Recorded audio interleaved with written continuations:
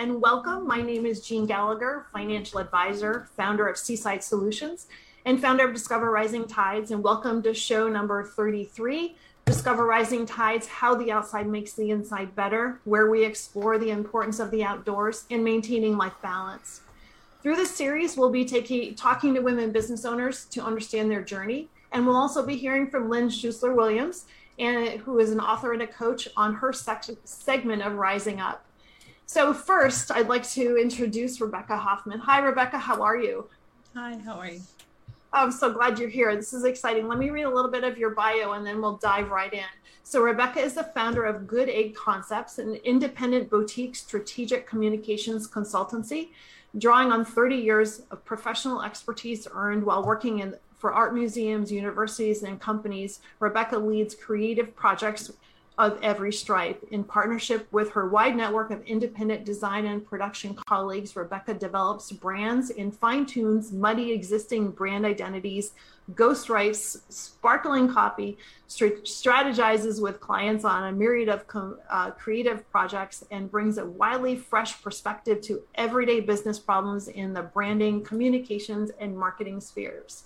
So you do a couple of things, and let's dive in. So thank you again so much for being with me. And I love how we met and networking at its finest, and different people have led us together here. So I want to thank everybody for connecting us.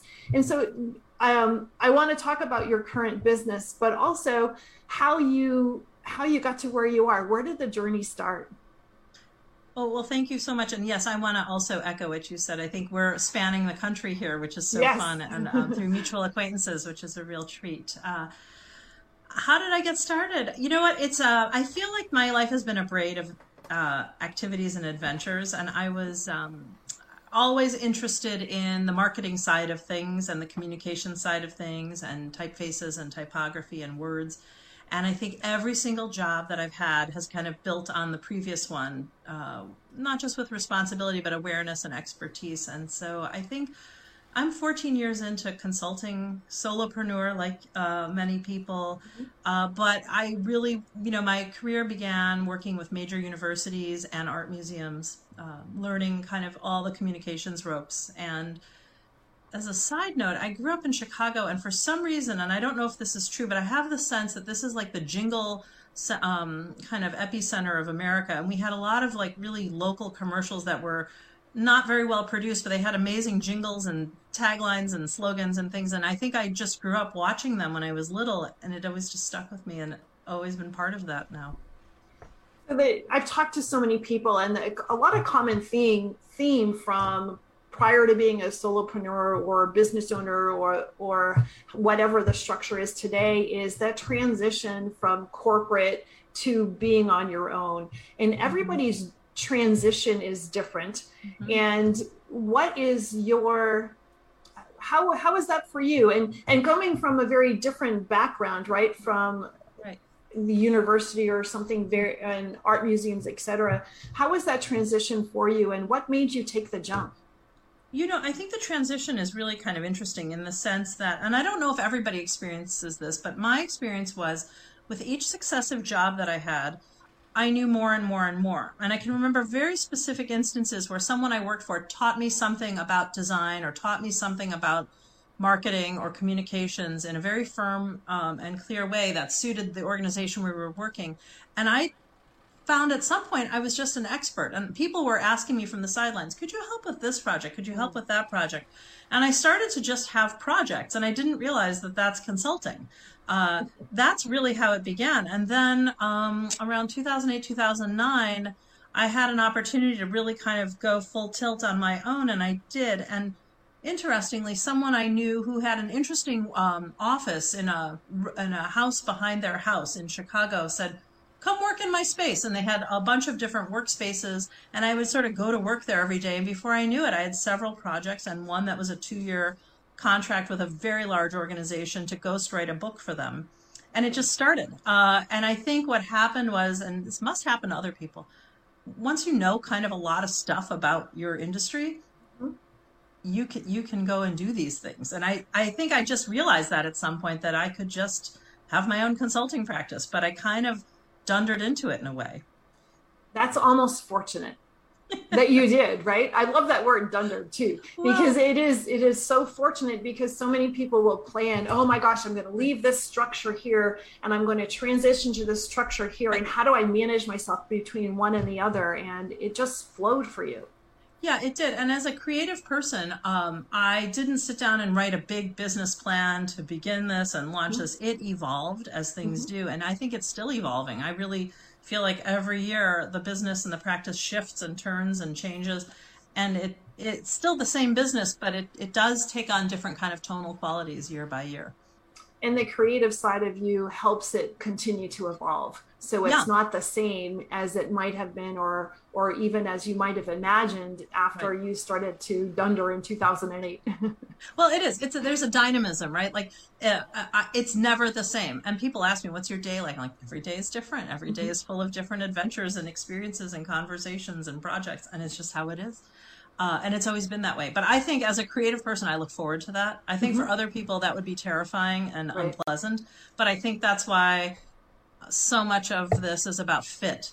Aside from expertise, like, does it suit you, right? And this suits me. So That's fantastic. And so the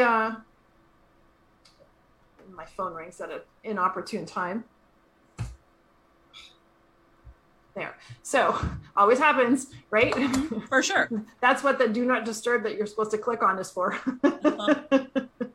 So tell me about the ghostwriting process, because for me, I don't know that I would consider myself a creative, but in my own industry, I am creative. But the writing process has always intrigued me, but I don't have, it's very difficult for me to put words on paper in any structure. But when you're ghostwriting for somebody else, that's different, isn't it, than your own thoughts and processes. What is it like to do that? Well, I think it's very interesting, and I've done it for so long I don't even think about it anymore. But I think the essential aspect is I must assume the perspective of who I'm writing for. So whatever whether it's a letter or a book or an annual report or a speech or chapters for somebody or their social media content, I have to imagine how that person sees the world or what their perspective and point of view is. And then I have to assume that as the writer. And so I tend to do a little research when I'm getting to know a client or a project to understand better the kind of the environment they're working in, and also kind of the tonal qualities that they need in their writing. And that's what I go after, depending on what the project is. But I do so much writing for people, and I tell people, if I write something, don't say, oh, our consultant wrote it. Just say, I wrote it. That's why you hire consultants. And I said, take all the claim. That's what you get. And say, look what I wrote. And people do. So it happens all the time. I write all kinds of things for people. Their blog content, you name it. I've probably that must also create change, right? So you're thinking in different manners as different people throughout each project that you have. So it brings different dynamics to each project too, right? Oh, absolutely. And I think people are often surprised, because many people will come to me and say, I just don't know how to write this, that, or the other thing. I've had people come to me with halfway written but live websites that are missing text and pages. I've had people come to me to say, I've got to write this chapter for a book and I have no idea how to do it. It really confounds people. I think a lot of people are very uncomfortable with the act of writing. And so we'll talk about whatever it is that needs to be accomplished. And I always tell people, just like everything else, it's iterative. So if we write something, you can modify it before it's published. And so we do a lot of back and forth, and I'll take a chance and I'll write what I think I've heard or what I understand. And more times than not, people can then just react to it with their own emotional or facts that they need to make sure are in there. And we'll get the draft done very quickly. So I do think, every project is different. It has a different texture to it. But even the driest business writing can be fun to put together as a ghostwriter. That's incredible. And so how did your business evolve? So from 2008 till now, what were the processes, or what were the stages of business? Well, it began with one project, as things often do. an organization I was introduced to needed someone to help them write and do the art direction for a book they were chartered with publishing for another client, and it was out of their wheelhouse. And so they said, could you help us? I said, definitely. This particular project had specific characteristics that needed to be addressed and included, and I just got to work, and we did. And they did the technical editing, and I did what I would call the readability editing and writing, and it came together beautifully. That was a first. And then I think what happened, as things often do, is someone would introduce me to someone and say, oh, do you know she just did this project or that? And the next thing I know, somebody's like, I need somebody to help me with that. And then the next thing would happen, and the next. And through referral and word of mouth, I've just had dozens and dozens and dozens of clients. They tend to fall into a few categories, not exclusively, but it kind of makes sense. One of the areas I love to work for is what I call organizations that look like they don't need marketing. And so that's a lot of professional services and organizations that historically, maybe even ethically, were bound to not market themselves, like law practices, medical practices, just wasn't done. And it's all flipped inside out now. And most people didn't go to grad school to do this sort of creative work. So they need a person like me who can quickly become a subject matter expert in their area and help them communicate what they need to communicate, whether it's writing or website or social media strategy or advertising. It all kind of ties together. And so really one project leads to the next, and invariably somebody will be with their professional peers and say, who does your marketing? And they'll say my name. And the next thing I know, I'm getting a call from somebody saying, I heard you do blah, blah, blah. And then I end up being considered for that or getting the opportunity to work on those things. Word of mouth is amazing. Yeah, I would say that, the whole practice has just kind of bloomed. And it happened pretty quickly in the first year or two, and it just hasn't really stopped. So I work for the organizations that look like they don't have marketing. And then interestingly, I've started to get a lot of referrals for organizations like houses of worship that, again, don't look like they need marketing, and they do. At least now it's a very competitive marketplace for pretty much every business. And a lot of organizations didn't think of themselves as business. And so adding that kind of backbone in their communications makes a huge difference in their success or failure. Isn't that interesting? Yeah. Things have changed so much so that that does actually create a category. Right. Businesses that didn't need it, but really do, or didn't know they needed it until they found out they should have had. Right. And their marketing really wasn't in their business structure. Correct. And how things have changed. Not only was there no budget, there was no awareness. And I came through the nonprofits like universities. And one of the things I learned in working for many nonprofits and now having a lot of nonprofit clients is a lot of organizations still don't realize that just because you're a chartered nonprofit doesn't mean you can't make money and shouldn't make money. But you have to learn how to reinvest that money into your mission and your services that you provide. And so, having a strong marketing program in place for even the most humble organization is an enormous benefit to help an organization survive and make sure that, stakeholders are hearing the messages, whatever they are, for whatever the organization. So what are some of the trigger points for businesses that do fit in that category that really, really signifies maybe you should consider having some sort of marketing? Well, probably one of the things that people come to me and say frequently, and I don't think people necessarily even realize what they're saying, is they'll say, we don't seem to be getting as many referrals as we used to, and they don't know why. Or they'll say, it seems like we have competition now, and the public is confused. And in any industry, if you have 10 or 20 service providers in the same channel, the person standing on the street can't tell the difference, whether it's lawyers or realtors or financial planners. They can't tell. To them, to the uneducated or uninformed consumer, it all looks the same. So how do you differentiate? And I think the cornerstone of all the work that I do is helping an organization or a business differentiate itself from its competition. In particular, when it's not clear what the difference is. It's more apparent in a situation like restaurants. You may have a donut shop next to a seafood restaurant. It's very clear that they're different. It's a lot harder in the services and in the professional industries, because the consumer can't tell. Mm. So that's where we often begin. I like the term that you used, the public is confused. Mm-hmm. And I think that really creates a picture. And honestly, I never thought about that. For me, as as a financial advisor, I never thought about the public being confused, but I can see, and even in the financial world, like you mentioned, mm-hmm. how that would need clarity, so that people understand or might recognize this is a service that I needed, or this is the nonprofit that I'm looking for. Oh, that's really what they do. I had mm-hmm. no idea. Yeah, I draw a lot of my technique with respect to creative services and approaches from the user experience space and also psychotherapy, just because I think it's very interesting.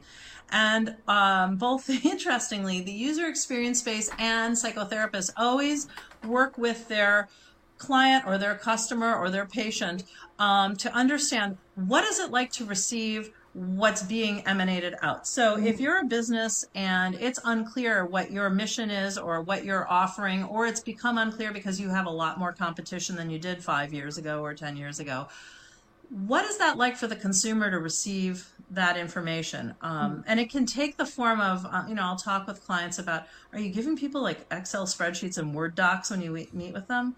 And a lot of people say, oh, yes, we do. And what's that like to receive that? That's stressful for people. They don't know what to make of it. That's a pile of papers that sits on the desk. So how do we design that for readability? How do we write that so it's engaging? What is a person's experience of what your business is giving? And I think we see a lot of instances in the world where companies or organizations are really succeeding and people really relate to them. And then we see examples where people can't relate to them and they're not succeeding with their customers. Yeah. So that's like where I creatively come from. I always ask people, what's that like?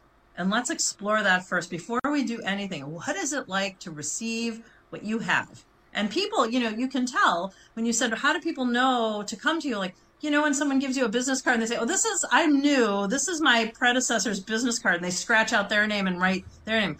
You know what? You need business cards. And by the way, do they look great? Are you proud of them? Does it feel like a gift that you have to give? Or is it a burden when you hand it to someone that they now have to contend with? Yeah. So that's where we begin. And that's interesting when you say, how is it received? And it almost, when you were saying that, what made me think about is what you had said in the beginning about being in Chicago in the land of jingles, right? And so jingles are received, and they're received and repeated. And it was very simple back then. Mm-hmm. It was a quick little jingle that really gave a picture of what happened. And things are so much more complicated now, but you're taking that learned experience and turning it into more modern day needs. And I'm sure that many companies and many businesses don't think, I wonder what people think when I hand them this paper. Right. What an intuitive thought process, and how important. Yeah, some companies do and some don't. And I think we can learn from what I call the Jedi Masters of marketing. And even the smallest business can borrow from that. And, as an example, and this is, I don't profit from this to even say this, but like if we look at Apple, they've turned tech support into a visit to a museum. You go to the Apple store, it's tech support. More times than not, you go there because you have a problem. And you go in there and you might even wait. And it's okay for most people. And you usually come out pleased that it was solved or whatever had to happen is being handled. It's kind of genius. They borrowed from museums to take an unpleasant experience and make it pleasant. And if you buy a new product, the unboxing, it's a sensory experience. It feels good in your hands. It's visually appealing. They're totems that, people save the packaging because it looks nice and it feels good. It's interesting and it feels special. There's no reason why small businesses can't borrow from that. And, even the smallest business can borrow from that and figure out ways to map those emotional experiences people have with like a large company and use it for their own success. So I think we can learn a lot from places that are very clearly doing these things and have a lot of success at the small business level. Because honestly, it is relationship building. But it's relationship building between the consumer and the thing that passes to them. Right. And so it's prior to the person-to-person relationship building. Can the person receiving the content feel something about it?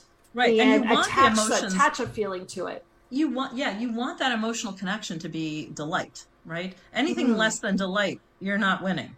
And so even if you're handing people a folder full of papers they have to sign or read or understand, they should be beautifully designed and printed on gorgeous paper. So when they do, it's very satisfying, and maybe offer some educational component so people feel like they become experts in learning whatever it is you're sharing with them.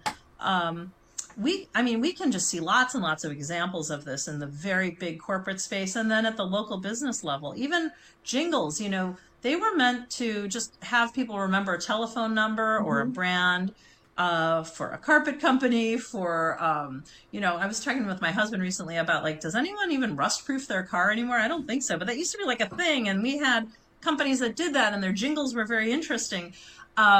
You can remember that. It gets burned into your brain. So I can remember the jingle. That it wasn't a selling product. It was actually a TV show from Boston, Massachusetts back in the 70s, and it included their address. And I can still sing it because it's stuck with you.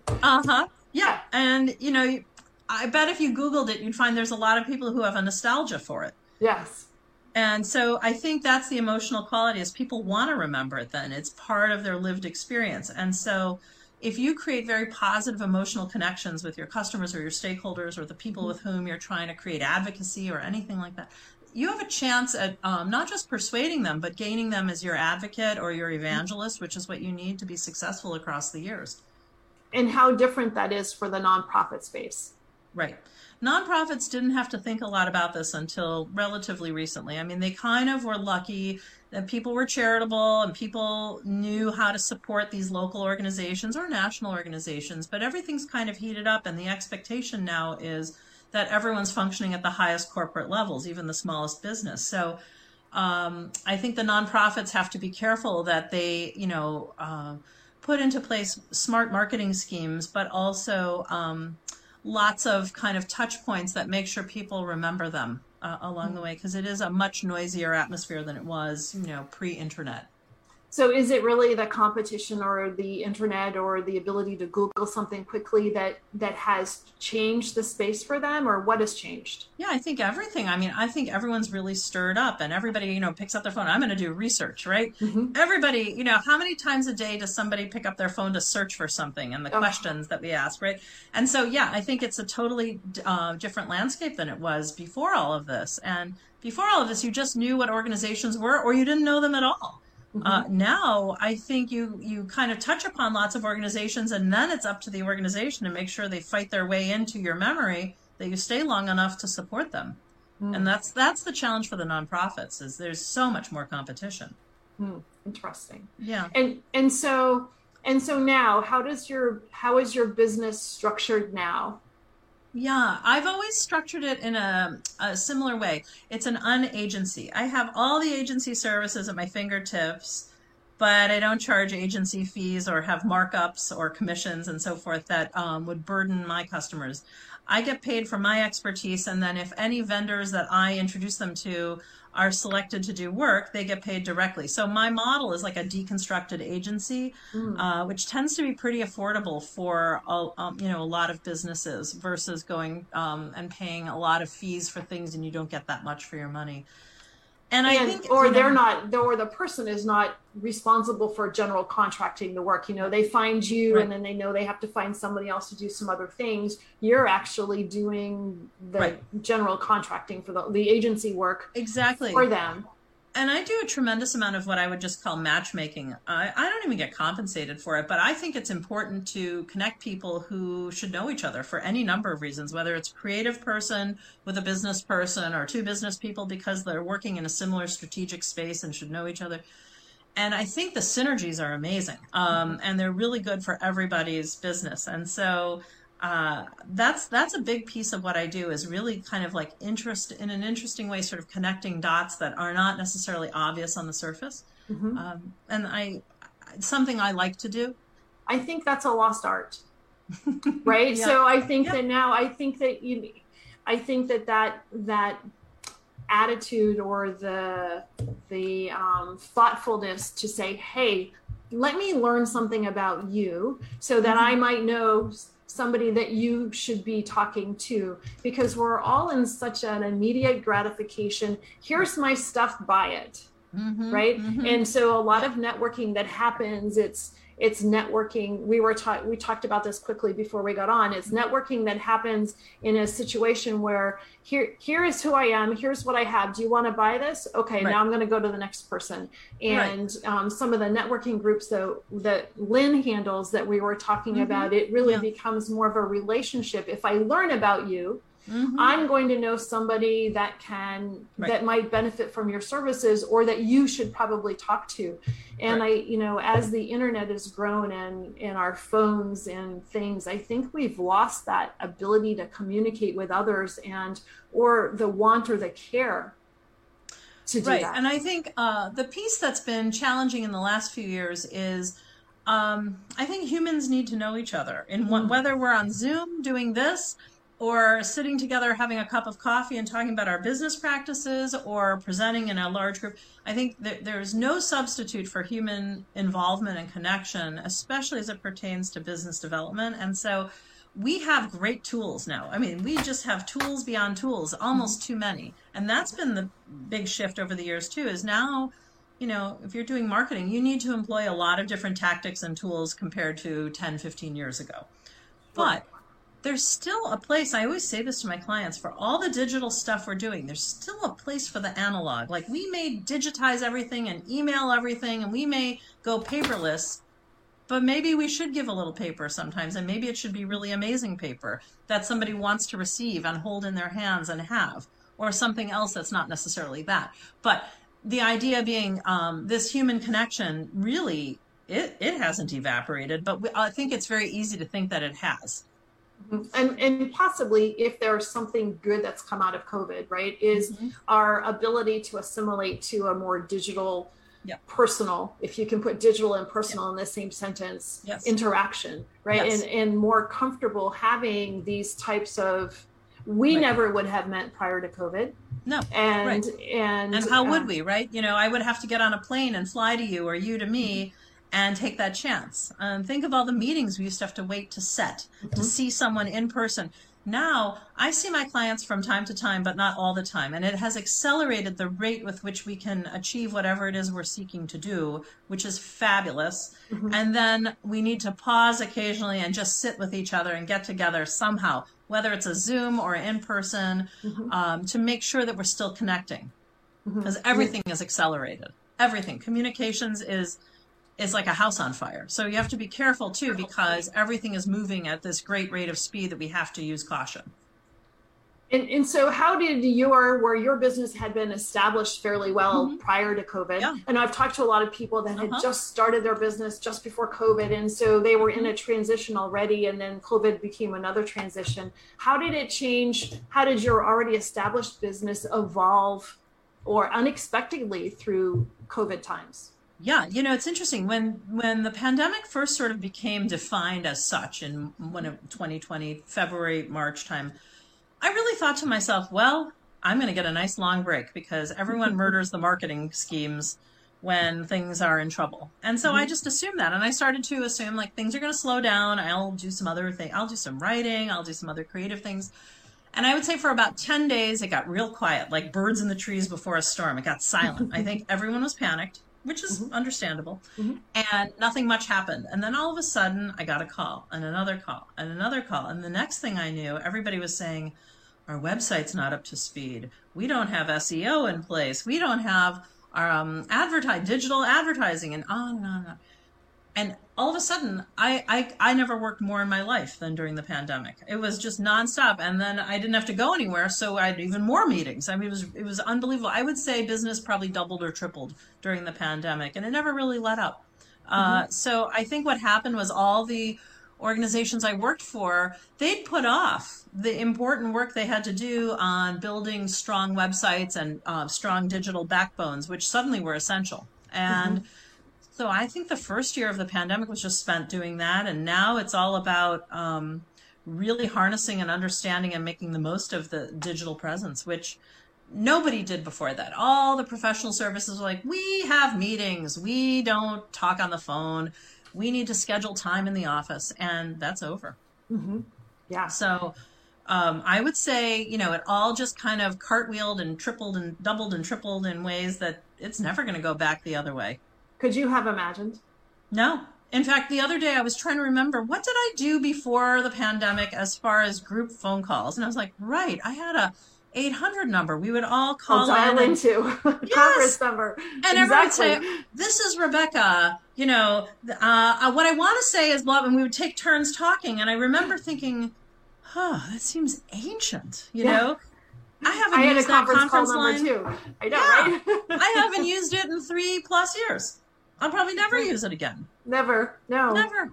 It's amazing. It is amazing how we've all adjusted and redefined our space. Yeah. I think the good news about humans is we're flexible. And so at first it was really hard and we all complained, I can't believe this is happening and blah, blah, blah, blah, blah. And now we're like, all right, well, this is how it's going to be. So we meet quarterly. Great. Okay.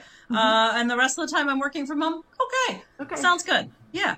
Just send me what I need to look at and I'll do it. And I think we've all sort of like assimilated that into our experience. And now we just have to make sure that we don't lose our humanity in the process. But I think we're figuring it out. I think so. I think there was a point where we started to. And I think people are realizing how important that interaction really is. Right. And trying to balance that kind of in the office, out of the office experience, which I think a lot of people were still trying to figure out, what does the built environment have that we still need versus the virtual? And I think it's going to bend and flex for a while. I don't think we really know. I think the greatest challenge is in cities. Like, what do you do with all these giant buildings that nobody needs all of a sudden?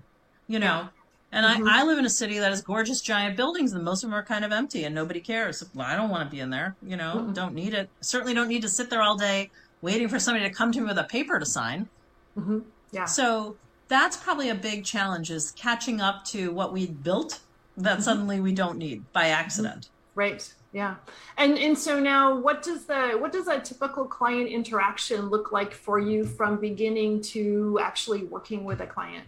Well, that's interesting. I think, number one, I meet people where they are, literally and figuratively. If people want to meet in person, we do it. If we can't because of distance or other matters, we get together like this, or on a phone, or by email. And I meet people where they are intellectually, too, because I think, like anything, whether you're starting a dietary or an athletic program or trying to achieve any goal, everyone comes from a different starting point. And some people want to go fast and do everything, and some people want to do just one thing, and I think that's just fine. And so often it's about defining, okay, what are the issues that we're facing? How might we tie them down, look at some different approaches, and then decide by prioritization what feels right. Like, what feels like the right beginning place to begin? And momentum comes along pretty fast with projects that are creative. And tends to be a little bit like home renovation. If you bought a big, interesting house that needed a lot of work, but you weren't really ready to gut it, some people are. They're going to do it. Some people just want to paint a bathroom. But you start painting a bathroom, now you look at the hallway and you go, I could maybe do that. And that light fixture is sort of funny. You could fix that. And, you inch your way around. And it's okay either way. So it's very personalized. Completely. And there's no template. I mean, I know lots of ways to do things. Like if you needed a certain type of brochure, I have dozens of samples that we could look at for inspiration, but there's not one way, And so everything is personalized. So you as a solo entrepreneur, a solopreneur, and your business has doubled or tripled over the last couple of years.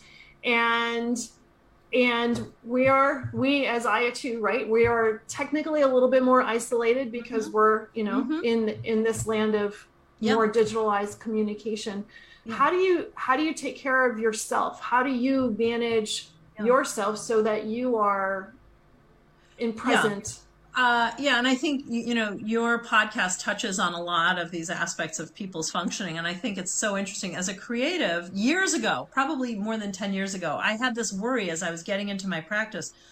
And I've told this to other people. What happens if I stop being creative? I had this thought of like, what would happen if I no longer had any good ideas or creative ways of thinking about problems? What would happen? And so to kind of allay my concerns, I just decided to take on personal things that were interesting to me. And at the time, my kids were young, so I was slightly limited. I couldn't go like traveling the world for 6 months at a time. But I could do things around my house that were interesting, that related to like cultivating plants or cooking or creative approaches to doing one thing or another. I got interested in orchids and playing with them, and kind of seeing, how do you make these things go? Like, what does it take? And I've gotten really good at a few things that I did not know 10, 12 years ago. But I believe those activities kind of feed my intellect. In addition to like reading very widely, making sure I sleep every night, which I think is a big one. And just looking after myself, because as they say, like in an airplane, like if you can't take care of someone else until you take care of yourself. So, you know, I've pursued a lot of like very everyday creative activities, which I think nourish sort of broader creative experiences. And I do travel a lot now to places that are interesting. And when I go places, I always go check out the art museum. Like I was in a small city in Iowa this past weekend, and they just reopened their art museum after a terrible flood 15 years ago. And it's gorgeous. And it was so worth a stop. And they have the most important Jackson Pollock work that he'd ever created. And it's in Iowa. Who knew? And it's just hanging there contentedly on the wall, waiting for people to come and look at it and think about it. I find that thrilling. I think that puts a lot of wind in my creative sails. So I look for those moments. I love the fact that you had the intuition to worry about your own professional creativity and to find that it's fed with your personal creativity. How unique to put those two pieces together. Well, I think, there's no end of creativity if you allow it to kind of flourish. It's like athleticism or intellectualism or anything like that.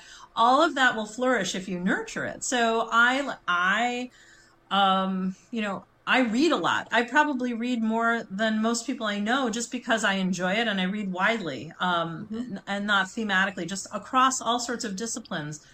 And I watch documentary films, much to my family's chagrin. I'm always watching something. They're like, it's so arcane what you're watching. And I'm like, but I'm learning something. And it always adds something to what I know. So I think that's how, it's like the well doesn't go dry then. If you are creating things, making things. I like to cook, which sounds ridiculous as it relates to creativity, but handwork. It is very creative. Yeah. Yeah. So I think all of that kind of nurtures the creativity. That's a unique. I never thought about it, but it just makes total sense too. Yeah, I tell my clients, if you're not sure what to do, go fold laundry, and you're gonna know. Go get a giant mountain of laundry and fold it, and think about this, and it's gonna come to you. Keep a notebook handy, and I say notebook because it's different than digital. Write it down. Yeah, it's a different experience. It is. There's things that I have to have written that I'm fairly cloud driven. I could pop into a computer any place and work, but there are certain things and now I have to carry my multiple notebooks with me because I have things that I just physically have to write down because it feels better. Absolutely. And the way that information kind of floats around in our brain is different than if we typed it on the notepad on our tablet. And I think it always will. I just think the way we experience the flow of information is different. And I need to read paper. I need to read a book. I can't read a screen. It's not as satisfying. I'm on a screen all day. Physically holding the paper is fabulous. Paper feels great. Yeah, it's a human experience. It's tactile. I kind of think, and my brain divides information into like temporal and non-temporal. So like I can read the newspaper on my phone or a tablet or my laptop, but I still get the Sunday New York Times because it's such a good read. If I look at it on a digital, I don't read all the articles. I just kind of slide through it all. I miss everything. When I read it and I see the ads and smell the paper and just take my time, it's kind of delightful. I always say it's been a good Sunday if I've read the paper in its entirety. Although there'll often be like a Thursday where I'm still reading the previous Sunday's paper. That's okay. It's features writing. But I think, as a component to all of this, aside from like all of these like activity driven things that help creativity, to your real mission and point, being outside is the giant reset, right? Having a long walk or getting near a large body of water or a place of like physical or geological importance is the reset. It is. And the water is magic. Yep, totally. And I think we don't realize how badly we need to kind of meditate on these things without necessarily having a mantra, not necessarily even having a formal practice. But that's absolutely true. And, there's a place I live just off Lake Michigan, and there's a place where I can go and work literally on the lake. It's a parking lot that juts out into the lake. So if it's a windy, wavy day, my car might even get splashed, which is kind of fun. And I love to work there, especially when we have what we call bad weather, which we have a lot of here in Chicago. We have a lot of bad weather. And that's a giant reset.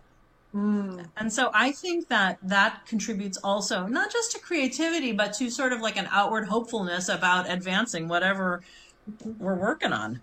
And I think it's true for all people. Oh, I agree. And it can change. You can feel so pointed in your thought process or even overwhelmed in the things that you need to do. And by removing yourself or putting yourself in that outdoor environment, not having a roof over your head, if you pretend the car roof isn't there too, right? It doesn't feel like it is.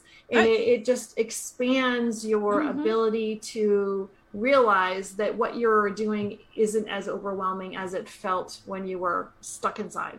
Yeah, I think so. And I think there's a general feeling of like sun or wind or air that completely shifts how we experience work and projects and what maybe we define as like our daily stresses. And so, I know some people go jogging, some people are mountain climbers, some people go kayaking. And all of these pursuits are amazing. But I do think that probably people who get outside are able to be more creative than people who are stuck inside all the time for any number of reasons.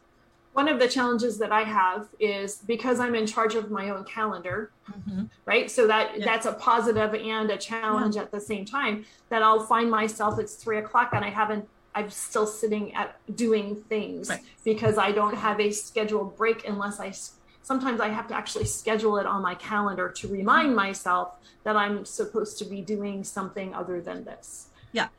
I think that's okay. I also know that people will call it like open loops and closed loops too. Sometimes if you write things down, you no longer have to worry about remembering to do something. And so if you do schedule that, it's a lot easier to go, aha, now's the time when I go for a walk, or this is the time when I go for a run, or whatever it is that you want to pursue. So I think there's a huge amount of understanding around that in terms of not just output, but creativity or kind of the exploratory posture you need to have to be successful with whatever project you're working on. Yeah. And I love the fact that you say in good weather and bad weather, because it's so easy to use the bad weather as an excuse to not do something.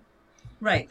I'm guilty of that. But then I always remind myself, is it the Danes or the Scandinavians who say there's no such thing as bad weather. There's just bad clothing, Right. Yes, exactly. Yeah. And we have and I would say like where I live, we have so much weather, just so much of it. We have so much gear. You can usually figure out a way to get outside one way or the other to varying degrees of satisfaction, but you can certainly experience the day. Yes. Yeah. And honestly, you got to plan for it and know in your head that if I do this, it's not going to be so uncomfortable because I'm prepared and I have the right things. Yep. Gear and also probably mindset, which I'm guilty of at times. I can get pretty like seasonal. Whoa, that's winter. But I get outside and I make sure I see the sun if there is any, or just light in general, for I think the circadian impact that it has on us, which I think is really important. It is really important. Yes. And especially now that the time has changed and the day it's darker. Yep. Way too early. It makes a huge difference to even make that attempt, even if it is darker, to be active. But I do find from a work standpoint, this time of year is one of great productivity because I don't also feel the urge to like just go outside for a walk. It's a lot easier to kind of hunker down and focus with the weather kind of swirling around us, which I think is also kind of an interesting way to experience this. It's, it has its benefits. Maybe we're like bears hibernating here. I think that's probably what it's like. I think so too. Yeah, it does. It does. And as long as you're not, it's easy for me to pick up a book and curl up for a week. Yep. So I have to be conscious of that. Yeah. I think it's, those are the great pleasures, and it's a little harder to do when everyone's outside and going to the beach or a street festival or something. Yeah. That's more disrupted. So that's different kind of interruption for creativity. Exactly. Yeah. So I agree. And the lake looks like an ocean, to be honest, up there. Yeah.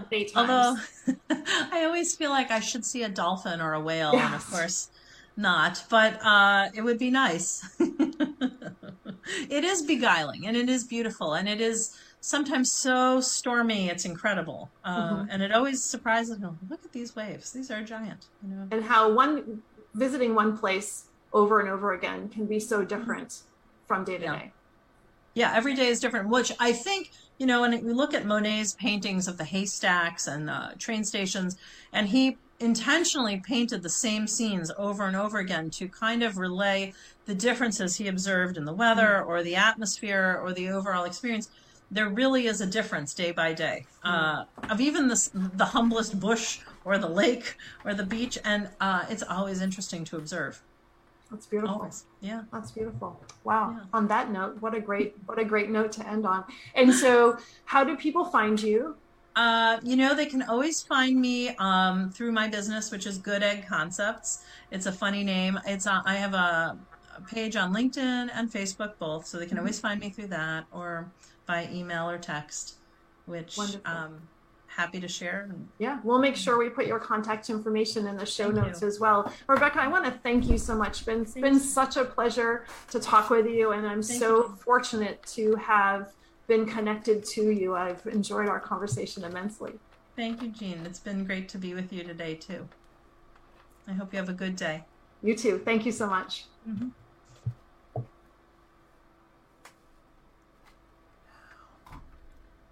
Hi, Lan.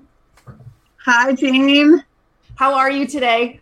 I'm wonderful. So good to be here with you. Oh, it's great to have you. So what do you have for us in your Rising Up segment today, Lynn? Well, I want to talk about something that I call synergy energy. So this is, you know, if we wanted to think about it in terms of nature, we might think about it in terms of like the hive mind of a beehive or the ants in an anthill where everybody's kind of in sync and doing what they do, right? That's that synergy energy. And, you know, all the wisdom traditions throughout history and throughout the world have some version of this. Biblically, we are familiar with a phrase that says where two or more are gathered, there I am, the great I am is in the midst. And it really just means like 1 + 1 is more than 2, right? This synergy energy, this way of being more by coming together. And so we, human beings, are not bees or ants, but we do have a connection energetically. You know, all of us have experienced walking into a room where there's been an argument and feeling the tension in the air, right? We've all experienced something like that. Or walking into a room right after a whole bunch of people were laughing hysterically. You could feel that that's a different energy in the room. And so that connection energetically, and you know, I saw a sign recently that said something like, surround yourself with people who feel like sunshine. And I really loved that idea that, you know, we could consciously choose that kind of synergy energy, right? And that conscious choice. We could consciously choose to be with people who will agree to believe in us and with us for the things that matter to us. So a lot of people would call that a mastermind group. And that term, the mastermind, came from Napoleon Hill's writings, and you know, he interviewed all those people, and they were all men, and they were the most successful people in the world at the time, and they all said, I surround myself with smart people. I surround myself with people who will believe with me. And so this idea of synergy energy and this idea of consciously choosing to surround ourselves with people who feel like sunshine, with people who will believe with us and will amplify what we are about by their shared belief, by their shared conscious, intentional synergy energy. It's just something that I think is so powerful. And it's something that I hope the women entrepreneurs who are listening and the women who are thinking, where do I have that in my world? I hope that we all consciously step it up a bit, right? Because we can really bring a feminine energy to this idea of the mastermind, which started out such a male thing, right? By thinking of it in terms of consciously engaging in the synergy energy and amplifying it for each other. I think that's such a key thing. So I've just been thinking a lot about the synergy energy, and I wanted to bring it up. I think we can see it reflected in nature over and over, especially once we start looking for it, and that can be a really awesome thing to experience. So that's my talk for today, Jean. I love that. I love that. Creating the community where 1 and 1 is more than 2. Yes. And yes, that's wonderful. Thank you. Thank you so much, as always. I appreciate your time and your thoughts. Yes. Thank you so much for listening today. Today's show is sponsored by Seaside Solutions, my financial services company. As a business owner, it's easy to be pulled in many different directions, and often taking care of yourself plummets to the bottom of the list. For me, I find myself outside to reground. My time outdoors helps me manage my day more effectively and be more present for my clients. Through this, Discover Rising Tides was born. At Seaside Solutions, we truly believe that education is the foundation of financial wellness. Our primary focus is to provide guidance that is designed to help you achieve your long-term financial goals and visions. Working with a plan allows space for doing more things that you love, like being outside to make the inside better. If I can help you create or realign your plan, or if you would like to be added to my weekly newsletter, please let me know. This week's topic was 5 ways to set more achievable goals. Your referral means the big, beautiful world to me. And if I can help, please let me know. And thank you so much for listening, and see you next time.